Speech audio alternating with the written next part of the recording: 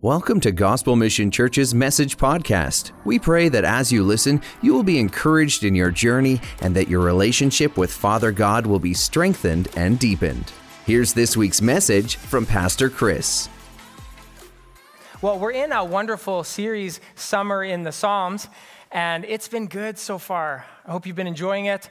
I've been listening to the messages, taking notes, and I'm excited for a few more weeks of this until the end of the summer. It's been good so far.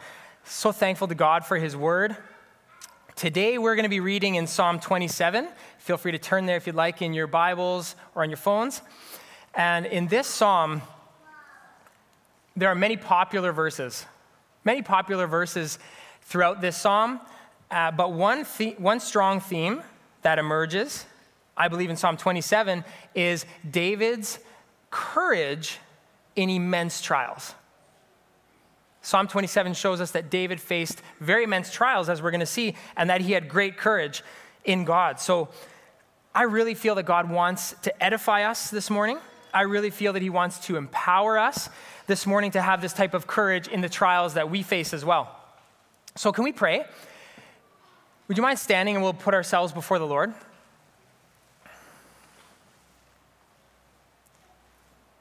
Lord, we just want to ask you to speak to us. We believe that you have something to say to us this morning. We come in humility.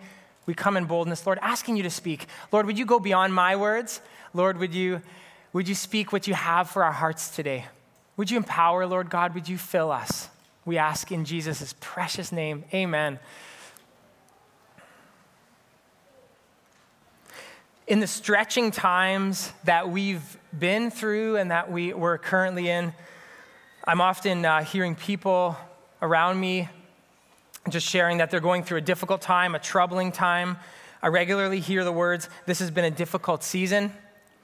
The last number of years for my family and I have also had trials too, and sometimes very difficult ones as well. So this topic of courage in trials, this has been an important topic for me for a number of years now. So, let's go through Psalm 27. Let's go through verse by verse and take a look at what it says. We're actually going to really focus on the first 6 verses, so the first half of the psalm. As we go, I really believe there's 3 words that emerge as the themes for David's courage in trials. So let me give you those words right now, and then we'll jump right into it. So these are the 3 words: revelation, habitation, and rejoicing. So I'll say those again, and if I can ask you to try to commit those to memory as we go through this and as we see these themes come up: revelation, habitation, and rejoicing. So let's read together, starting in verse 1. So David says, "The Lord is my light and my salvation. Whom shall I fear? The Lord is the stronghold of my life. Of whom shall I be afraid? When evildoers assail me to eat up my flesh, my adversaries and foes, it is they who stumble and fall. Though an army camp against me, my heart shall not fear. Though war rise against me, yet I will be confident." So right at the beginning of these verses, David says, "The Lord is my light." Some scholars believe that David wrote this psalm, Psalm 27, later on in his reign as a king when he was going to war with his army. There's this one story found in 2 Samuel 21 where David was going to war with his army, and there's a giant named Ishbi-Benob who tried to kill David right in the middle of the war. He just advanced on David, tried to take out Israel's king. And David was tired in the battle, so the giant was almost successful. But one of David's warriors named Abishai rose up, slayed the giant, killed him, and rescued David. And then the Bible says, and this is kind of funny because, David's men are kind of commanding him. That's how loved he is, but it's kind of funny. David's men swore to him, according to the Bible, "You shall no longer go out with us to battle, lest you quench the lamp of Israel. If you come out to war with us and you die, Israel's light goes out." It sounds to me like David is loved, like he's cherished and admired by his people, by his army, by his people. And I think for any of us, that could be a reason for pride. But look at Psalm 27, how David starts it off. He doesn't say, I, David, Israel's light. He says, the Lord is my light. Look at how he starts that off. We can see a glimpse of humility and how the Bible says that David is a man after God's own heart in his humility. There is debate among scholars as to what point David wrote this, but whether or not it was in response to this don't quench the light of Israel moment, whether or not, it's still amazing that we can see that David starts the psalm with, the Lord is my light. We can see David has a clear focus on God, a relentless focus on God when we read through the Psalms that David has.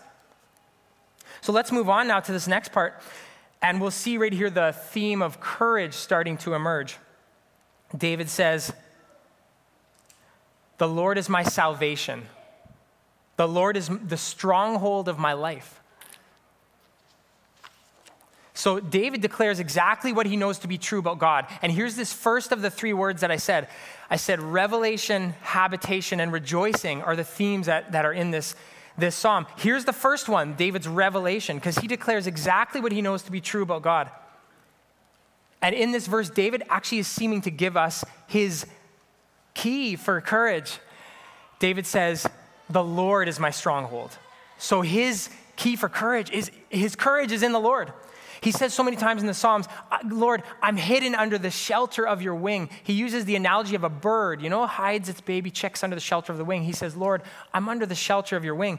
So in verse 1, David is saying that the what of his courage is the Lord. The Lord is his courage. Now let's look in just the end of this Psalm, verse 14, it says this, wait on the Lord. Let your heart take courage. Wait on the Lord. So if verse 1 is the what of his courage, verse 14 is the how. How do I get that courage? And why do I mention that? Why do I say the what and the how? Because these are the questions I'm asking as I'm reading this. I'm asking David, how did you have this courage? David, what is your courage? How is it, David, that you're speaking about God's power so profoundly? What's going on in your life? I'm asking these questions. So if verse 1 is the what, that David's courage is the Lord, verse 14 is the how he has courage. Wait on the Lord. So those two, you could say they'd be the key text of our message this morning, but we're going to see now as we go into it deeper, we're going to see these three words. So I'll say them again, emerge. Revelation, which we're talking about now, habitation, and rejoicing. So let's continue reading in verse 2 and 3. David says, when evildoers assail me to eat up my flesh, my adversaries and my foes, it is they who stumble and fall. Though an army camp against me, my heart shall not fear. Though war rise against me, one person, yet I will be confident. So we can note there, first of all, right off the bat, David's trials are not minor. These are big trials. His foes that are against him, he says, they're here to eat up my flesh. So 100%, they're aiming to kill me, aiming at my life. And he says, an army is encamped against me. So these are immense trials that David has. But I believe that when the Bible here is using the words like, eat up my flesh, and when it's talking about an army against me, I believe the word of God is trying to say to us, even when our trials seem impossible, we can have courage. Because an army against me, there's no human win, right? Samson never beat an army by himself. And David's mighty men, they never beat an army by themselves, only God. So even if our situation is impossible, and I don't know what you guys are facing. I don't know what you have had in your lives in the last few months, what you're going through now or what's to come. But even if our situation's impossible, even if we feel like we're in a prison, we can still have courage. For many of us, the trials over the past year to 2 years have been immense. There have been health concerns. There have been mental health concerns. There have been job loss. There's been confusion, chaos, polarization. And of course, having courage, it doesn't mean that our problems go away. It doesn't mean that they don't continue to be intense. It means that he walks with us and he strengthens us. He gives us peace and joy. And we all want that in our trials.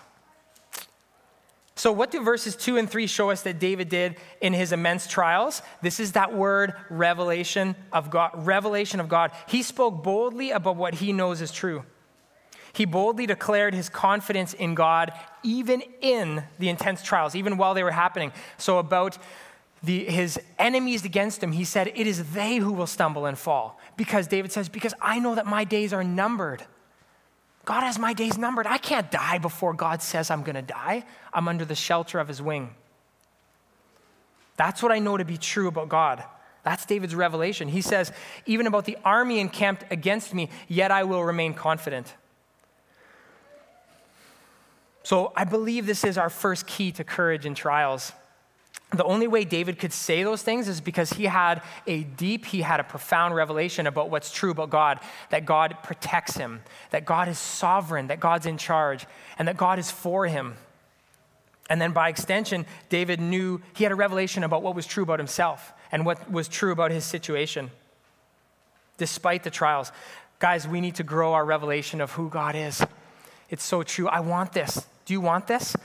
We need to grow our revelation of who God is today in my trials today. Who is God in your trials today? Who is God in exactly the problem you're facing now? We can ask very practical questions. I love these questions. Here's 5 of them. We can ask very practical questions like, God, what do you say is true about my situation? God, what are you doing in my situation, in my trial? Or this one, God, what is your hope-filled promise for me in my trial? Or God, can you show me right now how you can be enough for me in my trial?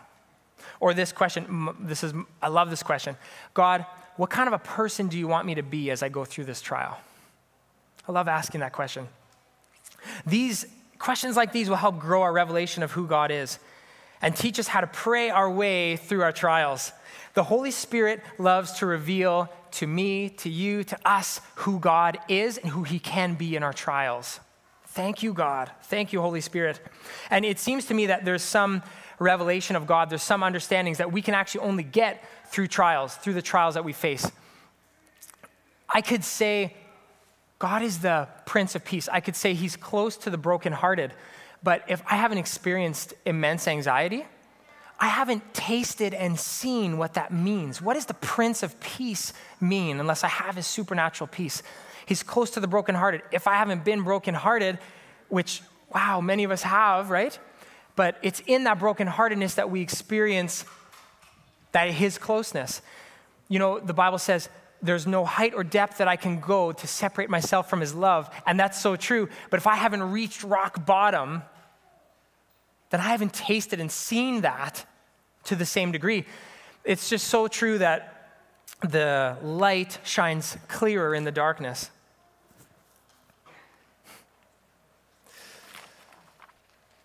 Let's look at how David's revelation of God grew. Because like we're saying here, we need a revelation to have courage.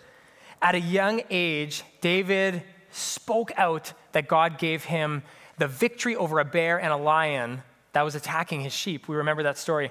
And in the story of David and Goliath, which would be absolutely the clearest picture of David's revelation of God. It's clear as day in this story. So everyone in the battlefield didn't have their eyes on Yahweh. They had their eyes on Goliath, this giant that was just standing there, and day after day, the Bible says, was pouring out his speech. Saul and the Israelite army, their God wasn't big enough to defeat Goliath, but David came in, and he had his eyes on Yahweh. Everyone in the battlefield, on both sides of the battle, they thought it was a battle between a boy and a giant. David knew that it was a battle between Goliath and Yahweh. Isn't that true? He had his eyes fixed on Yahweh. What was it that David said in the story? He said to Goliath, "You dare come against the armies of the living God? You dare?" Unbelievable, because David had a revelation of who God is. We need that revelation in our trials.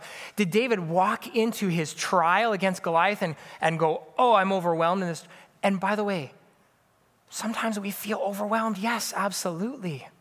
Not to say that when we have a revelation of God, we're always flowing in this, constant state of just, oh yeah, life is good. No, we feel what we feel and we see our trials. We should see the reality of them. But then when David, being so filled up on the reality of who God is, having a revelation, look what he said to Goliath out of his revelation of God. We could go on and on. David, as fleeing from Saul, he learned about God's protection. As a king, he learned about God's wisdom. But I think if at the end of it all, if we were to ask David, now that you've been through all of this, maybe we will ask him, someday in eternity, David, what would you say is true about God's power, about his strength? What would you say, David, if you could say one thing, what would you say? I think maybe a clue is what he says in Psalm 115, verse 3. David says this: "The Lord sits enthroned in heaven, and he does all that he pleases." And if we just gloss over that thought, it could be easy, but just to park on that, I've been parking and trying to meditate on this verse. The Lord sits enthroned in the heavens. So nations, kingdoms, empires, governments, us, we're all down here on one level. The Lord is on a totally different level, and he does all that he pleases. So there is no power to be found here on this earth that is not in God. There is no glory to be found here on this earth that is not in God. And brothers, sisters, he's on our side. He's on our side. This is the God that we have on our side in trials. Isn't he good? And let me just say, I don't deserve it. I don't deserve it. But this is how good he is. Here's 3 ways our perspective changes when we have a deeper and a truer revelation of God. The first one is that we see that our problems are outmatched. And this is what we were just talking about, right?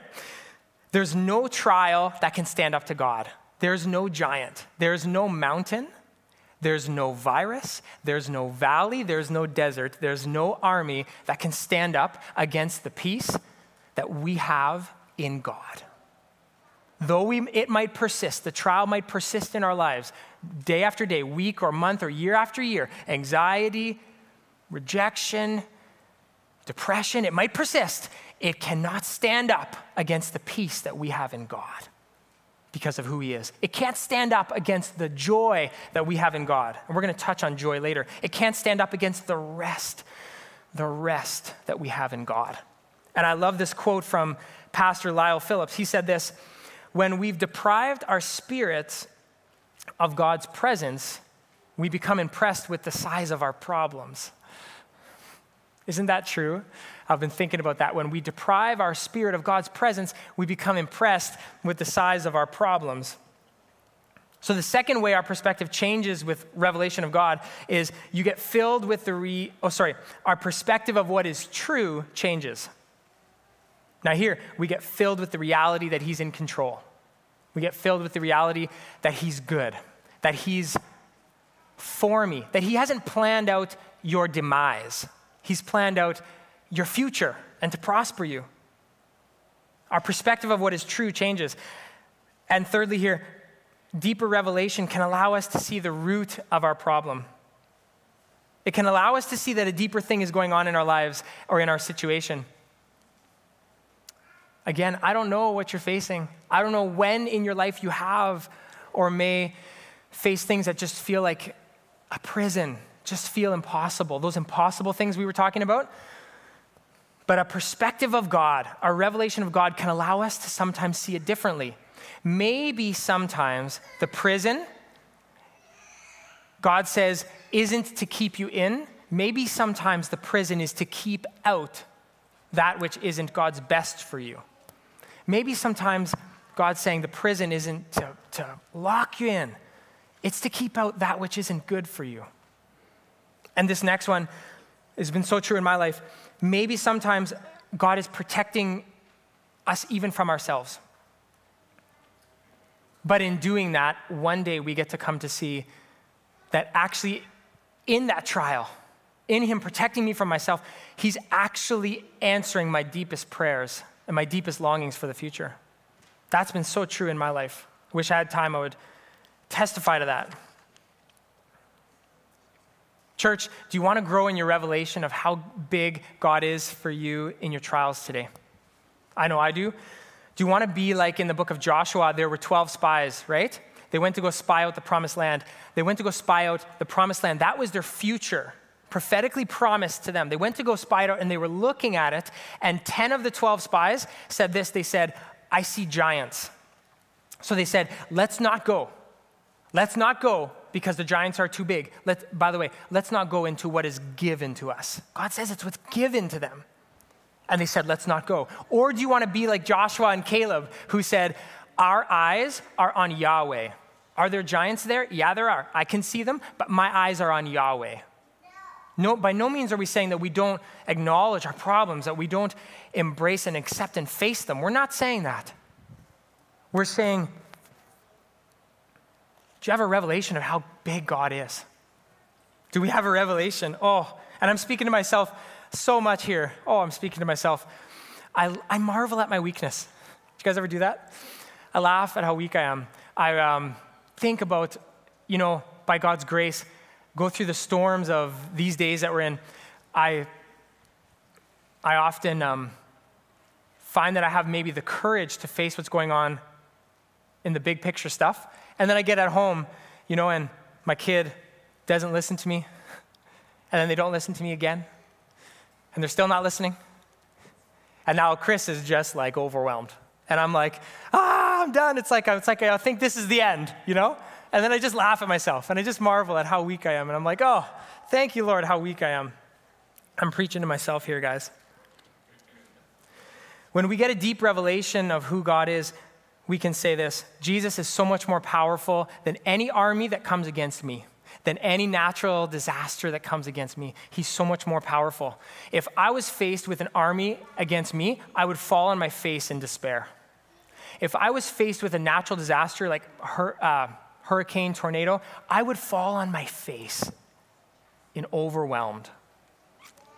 But yet, just a glimpse of Jesus' presence, and I would fall on my face. So who is more powerful? Who's more powerful? Any army has to bow their knee in the presence of Jesus.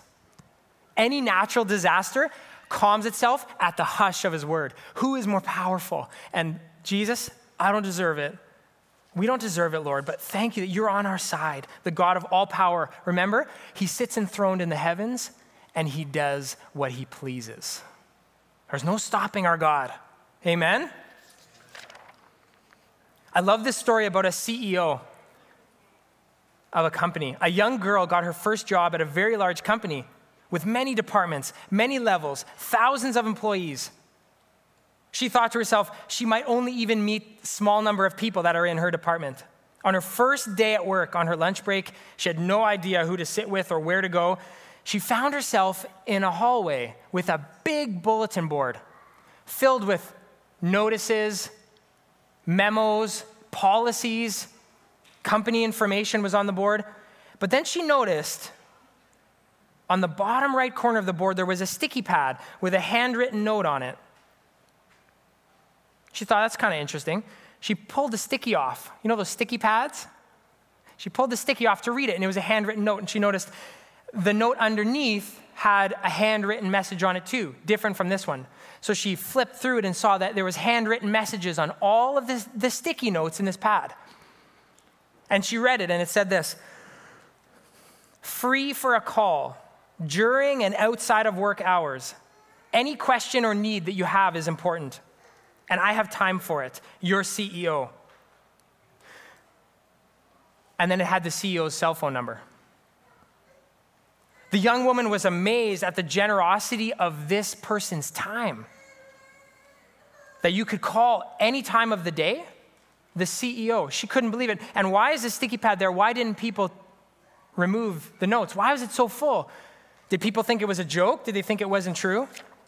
You see, our revelation of who God is changes everything. If we feel he's far off, if we feel he's like a CEO many levels away from us that we'll never even touch, we're not going to turn to him in our trials. But the Bible shows us the better reality that he's closer than a brother, it says. He's strong in our trials, and he's for us, and he loves us. So God, grow our revelation of you, we ask. Grow our revelation. We're talking about three things. Do you remember my 3 words I gave you? do a little check-in. We're talking about three things. I said revelation, habitation, which we're going to go to now, and rejoicing. So let's read now in verse 4 of Psalm 27. David says this, "One thing I have asked of the Lord, that I will seek after, that I may dwell in the house of the Lord all the days of my life, to gaze upon the beauty of the Lord and to inquire in his temple." See, David's revelation of God was huge, but it wasn't enough to give him courage. It wasn't. Psalm 27, that he needed not to just know who God is. He needed to know God. And Paul said the same thing. He said the same thing in 1 Corinthians 13, verse 2. He said this, "And if I have prophetic powers, if I understand all mysteries and all knowledge, but I don't have love, I'm nothing." So Paul's saying, revelation's not enough. I need love. I need a relationship. Why did a mighty warrior, a very busy king like David, why did he focus all of his attention, it says here, in sitting in the presence of God? Why did he do that? He's a busy guy. Why was he obsessed with sitting at the feet of God? He could have taken courage in his army, in his mighty men, in his reputation, or in his success. Why did he dwell with God? David says in verse 4, "I want to do this all the days of my life."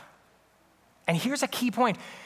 To dwell with God means a habitation. It means he inhabits us. So here's a key point. We need to encounter his presence every day. We need to encounter it every hour, and we need to encounter it to have courage. Isn't that true? Some people say, like, how does this work? Didn't I encounter Jesus when I became saved? Why do I need to encounter him again now? Wasn't that enough? Well, of course it was enough for salvation. But here's the thing. My problems need to encounter Jesus. My wounds from the past, my hurts from the past need to encounter Jesus today. Yes, there was a day of salvation for me, but I didn't have all of my wounds and my problems healed in one day. I need to encounter God today. I need to encounter God this hour. David said he needs it all the days of his life. So we're not looking for an encounter with the presence of God. We're not looking for that, a one-time explosive firework encounter that's going to carry us for years, like Paul in the third heavens or David, the vision of the throne room. Here's a much better picture for the presence of God and an encounter with God. It's the picture that the Bible gives us of our daily bread. A habitation means his daily bread of his presence for you, his daily bread of his presence for me. That's what a habitation is. I carry him with me when I go. It means God is my home. I want to be a person of the presence. Do you want to be a person of the presence, church? I just want to encourage us to cultivate the presence of God in his life, in our lives, to be presence people. Jesus came to dwell among us, and his name, Emmanuel, means God with us. And he wants to dwell with you in your trials. He wants to dwell with you in your problems. Jesus means the Lord saves. He wants to save us in our problems. Isn't that true? We need a habitation. Amen? We need a habitation. We need revelation, and we need a habitation. As God inhabits me, prayer becomes my priority. But also, I love this thought, God wants to inhabit me way more than I want it. Way more. He's so good. And when God inhabits us and he dwells with us and we dwell with him, it doesn't mean we don't face trials ongoing. It doesn't mean we don't bang up against anxiety, come up against depression and fear. It doesn't mean that. It means we allow him in and let him transform us, let him show us what he's doing, who he is, and the hope that he has for us in our trials. We also, in the presence of God, we go there when we're perplexed. David did this. We see, he says in verse 4 here, he says, I go into the house of the Lord to inquire in God's temple. And it's amazing in Psalm 73, he gives us an exact story of how he did this, how he inquired in God's temple. David, as a king, was perplexed with a situation that he absolutely did not know how to handle. He says here in Psalm 73, for all the day long I have been stricken. For all the day long I've been stricken. and rebuked every morning. If I had said thus, I would have betrayed the generation of your children. So he's saying, if I would have done this, it would have been put me in a bad place. If I would do this, on the other hand, I would have been in a bad place. David is like, I'm between a rock and a hard place. I have no idea what to do. And then he says this, but when I thought how to understand this, it seemed to me a wearisome task. I love it. I just love that. I laugh when he says that. When I thought to understand this, it seemed to me a wearisome task until I went into the sanctuary of God. And then I discerned my answer. David went into the presence of God to inquire of the Lord, and he got his answer. I love that. We see it all through Scripture. Moses went into the tent of meeting, and in Exodus 33, where it talks about Moses going into the tent of meeting, it says, God said to Moses, my presence will go with you, and I will give you rest. Daniel's another great example. He prayed 3 times a day in the presence of God, in the secret place with God. And Jesus taught his disciples to go into the presence of God, to steal away and spend time with their Lord. One of my favorite stories of this, a brief story that I've carried with me and that I think upon, I meditate on when I need revelation or when I need the presence of God to inhabit me in my trials, is this story of Esther An Kim. In Korea in 1929, Esther An Kim walked slowly up the hill to the shrine with her students, following silently behind her. The young teacher knew that when she arrived at the place of worship, she would be forced to make a life-altering choice. The Japanese were forcing everyone to bow at the shrine of their sun god, and the punishment for refusing was imprisonment, torture, and possibly death. Fearing for their lives, many Christians had already given in and bowed, and now it was Esther's turn to make her decision. So on top of that hill, she fixed her eyes on the vast sky. She thought about Shadrach, Meshach, and Abednego, and she knew what she should do. The entire crowd around her, believers and non-believers, they bowed their bodies, and she alone stood standing. A meek, humble person. She alone stood standing. After she descended down the hill, going back to the school, she all of a sudden was just hit with panic. We can be hit with panic in this life, can't we? She was hit with panic. She thought to herself, when am I going to be taken? Am I going to be taken? Are they going to be waiting for me at the bottom of this hill? Is it when I get back to my home that I'm going to be taken? She was hit with panic. And so she did what only she could do. Walking down the hill with her students, she said, Lord, meet me in this moment. Lord, I need you. She started to think of scripture verses that she knows. And God encountered her in that moment. She was filled with peace. We have to remember this point that peace is supernatural. It's natural sometimes. It's also supernatural. She was flooded with peace. She says in this story, she was even flooded with joy. She was even flooded with joy. In the middle of her trial, she didn't know what awaited her, but yet joy was within her from the Lord. And does it always happen like that? Are we trying to say this message in just a trite way, like, oh yeah, just pray? No. It doesn't always happen like that. Sometimes it takes endurance. It takes persistence. We know that. Life is real. It's messy. But God is big. God is huge. He sits enthroned in the heavens, and he does all that he pleases. So can he help you in your panic, in your moment of trial? Can he help you? Can he help me? He can. Amen?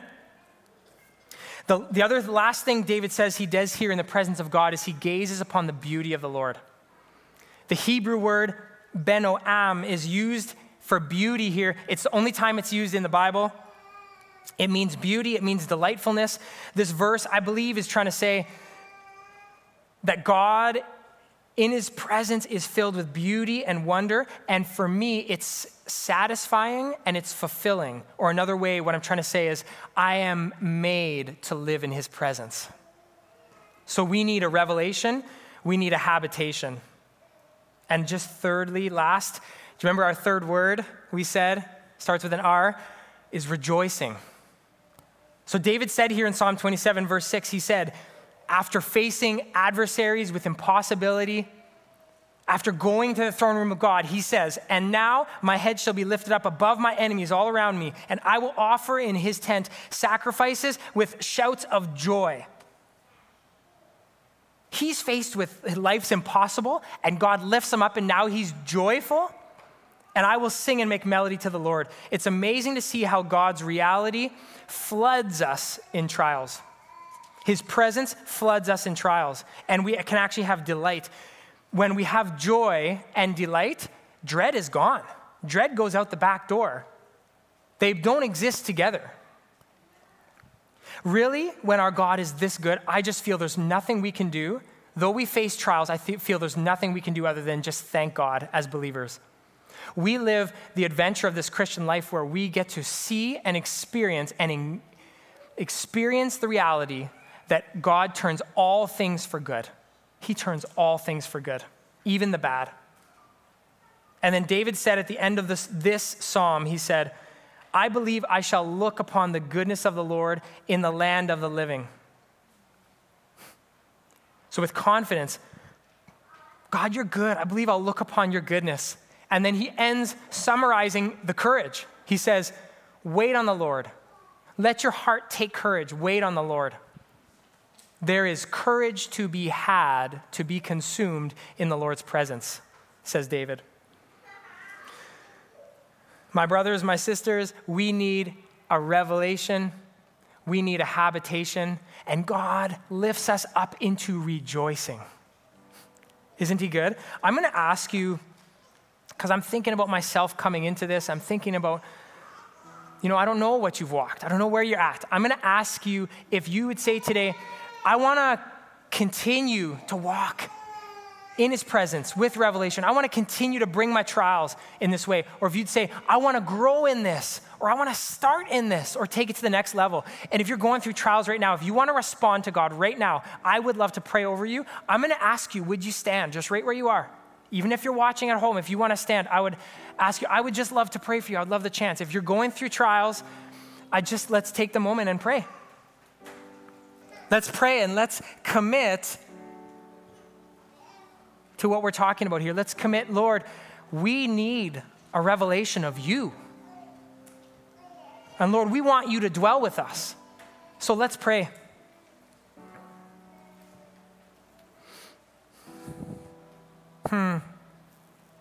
God, we believe you're calling us into a revelation of you. You're calling us into a deeper, ongoing revelation of you.